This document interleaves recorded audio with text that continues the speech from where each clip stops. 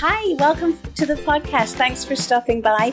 You're going to hear some of the best of eating, drinking and living in Hawaii with a little bit of Scotland thrown in as much as I can possibly manage it. If you want to find out more about what we do and our work with restaurants, then please go to our website mojomagari.com, or you can listen to archived podcasts at Radio Mojo Hawaii or mojomagari.com. Thanks for being with us. Today's episode is brought to us by Pieology Pizzeria.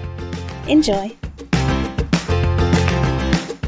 Welcome back. We're doing this series of podcasts featuring chefs who appreciate the bounty of local food that's around them, and somebody who is very well known for appreciating his sense of place and where he is Chef Craig Miller. I'm in the gorgeous little village of St. Monets in the East Neuk of Fife, and I'm so happy to say that Chef has taken a couple of minutes to sit down with us after another very busy lunchtime. Thank you so much. It's so nice to see you. You're welcome. Welcome. Nice to talk to you. Now, you are in the East Neuk of Fife, famous, of course, for all its beautiful seafood. There is a lot of seafood. I mean, I grew up here actually when there was an abundance of fish, and the sea was a little bit overfished, which was very sad.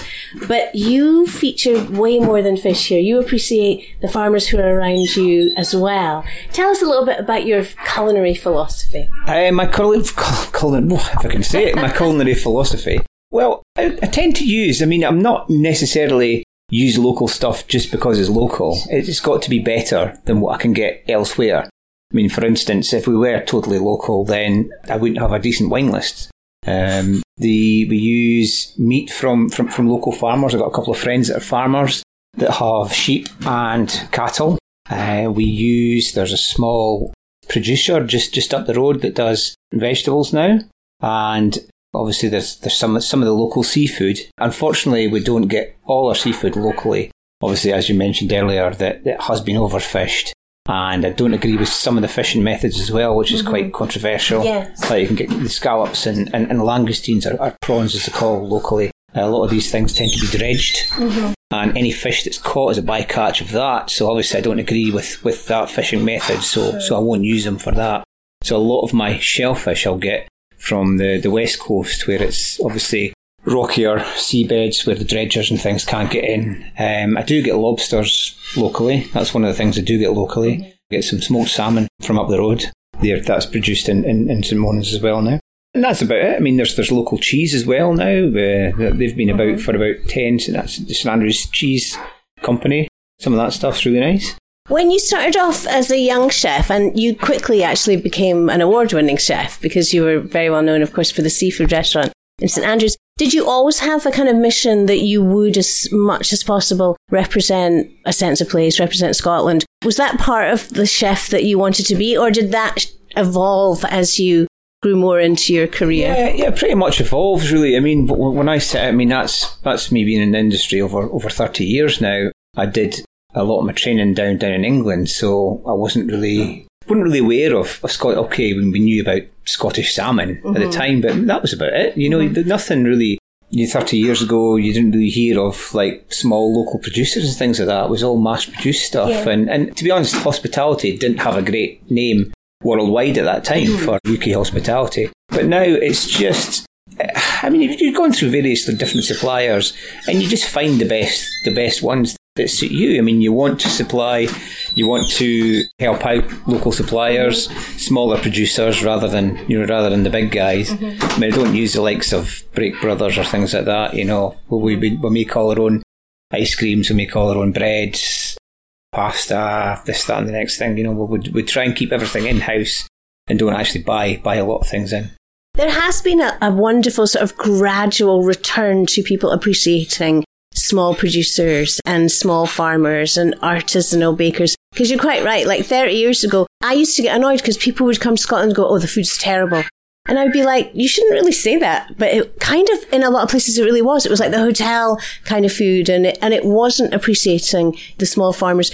I would say today Scotland has just a very proud sort of food culture where people really are seeking out the best that they can possibly find, whether it's berries or Scottish salmon of the finest kind. It must be kind of a nice time to be in the industry. It is, yeah.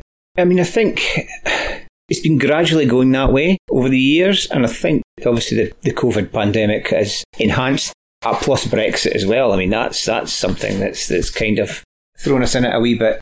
But you appreciate the local suppliers a lot more now, and I think they appreciate the customers more. I mean, a lot of the local creel boats out of Pittenweem had to find out there was no markets, there was no hospitality, wasn't open, couldn't ship their stuff abroad, so they had to find other markets. So they were trying to get, into people's houses and things directly, which is, I mean, it's helped everybody, I think, at the end of the day. What we saw in Hawaii, which of course is a really isolated chain of islands, was that the sea had a chance to almost regenerate, that we were getting almost better produce. We were getting it seemed like there was time for some parts of the planet to kind of recover. Did you notice anything here? Like, did you notice that crops were maybe better, or was there any kind of COVID effect where that rest and that quiet actually had an effect on the food? It did, but it was kind of like the opposite effect. Obviously, after the first lockdown, people thought, oh, we'll just be shut for a few weeks and then we'll be reopened. But I think it was about 4 months. So the whole hospitality in the UK was closed down. So going from everybody closed for 4 months to everybody opening, I mean, that caught a lot of the farmers, a lot of the produce that was coming in. Maybe it wasn't as good as it should have been because everybody was just getting whatever they wanted. But I think a lot of people have taken the time and actually thought about what they're eating now. And I mean, if I see another video on YouTube for somebody making sourdough bread, and I think I'll go, absolutely not.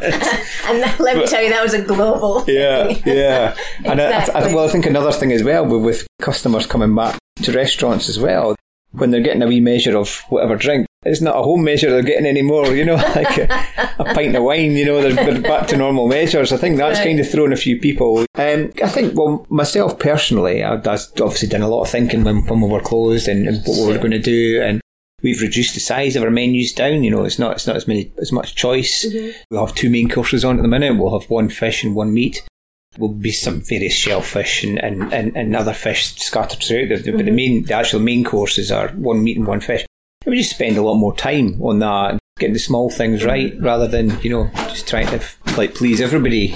Your restaurant is very well known for, its attention to detail. It's very fine dining. It's a beautiful place to come and eat. You've had, as you say, more than 30 years in this industry. What do you like to eat when you're done? When it's totally relaxed?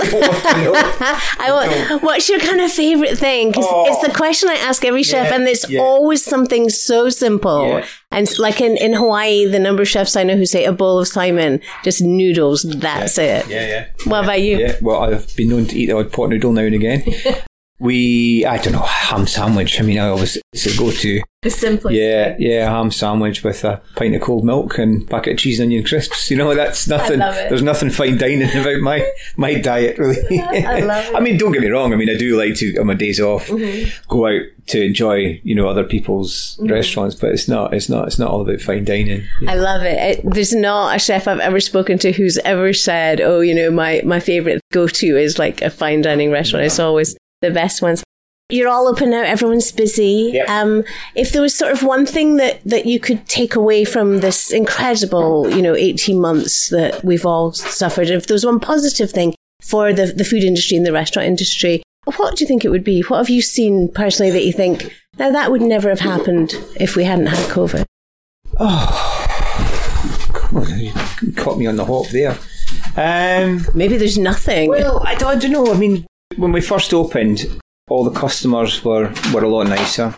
I'm not saying they were nasty before, but I think they just appreciate what the whole industry has been through. Yeah. The TripAdvisors weren't quite as harsh to start off with. There was a couple that came in that I'm kind of known to. I don't know if you've looked at my TripAdvisor. No, I haven't. Right. Occasionally I write back to them. Good for you. But I haven't had my login. They wouldn't give me my login details back. So I love it. So I've kind of retired from TripAdvisor. But there's just a lot of petty things. But generally, the customers have been absolutely fine. They appreciate it more. Yeah, I think that's true. I think we do appreciate our chefs more, and the people who work in restaurants more too, because there's such a shortage of them right now. It's so hard globally for people to come back into work. I think we're all appreciating people who do work hard in this industry. We're actually busier now as well. I mean, that's when we came back after the first lockdown, we had some record weeks. And we actually had less customers. Well, I say less customers. With the restrictions, we've lost about 10, 15 covers in the restaurant, but at the same level as we were after the first lockdown. And we're filling the place, but we're making more money. But I think it's just because we can spend more time with the customers. That's wonderful. Yeah. So for all of you listening, this conversation today has been with Chef Craig Miller of his wonderful eponymous restaurant in wonderful St Monic. It's in the eastern Uke of Fife. Attached to this podcast, we're going to have a link to the restaurant. We're going to have some of his menu samples and some pictures of where this gorgeous restaurant is situated. It's lovely. It has been such a pleasure to talk to you. I am so grateful for your time. Thank you so much. Thank you. You've been listening to Radio Mojo Plus. I'm Jo McGarry. We'll see you next time. Thanks for being with us. Hope you enjoyed today's podcast, brought to us by Pyology Pizzeria in Hawaii. Join us next time on Radio Mojo. And if you want to find out more about what we do, go check out our website, mojomcgarry.com. We'd love to see you there. Bye.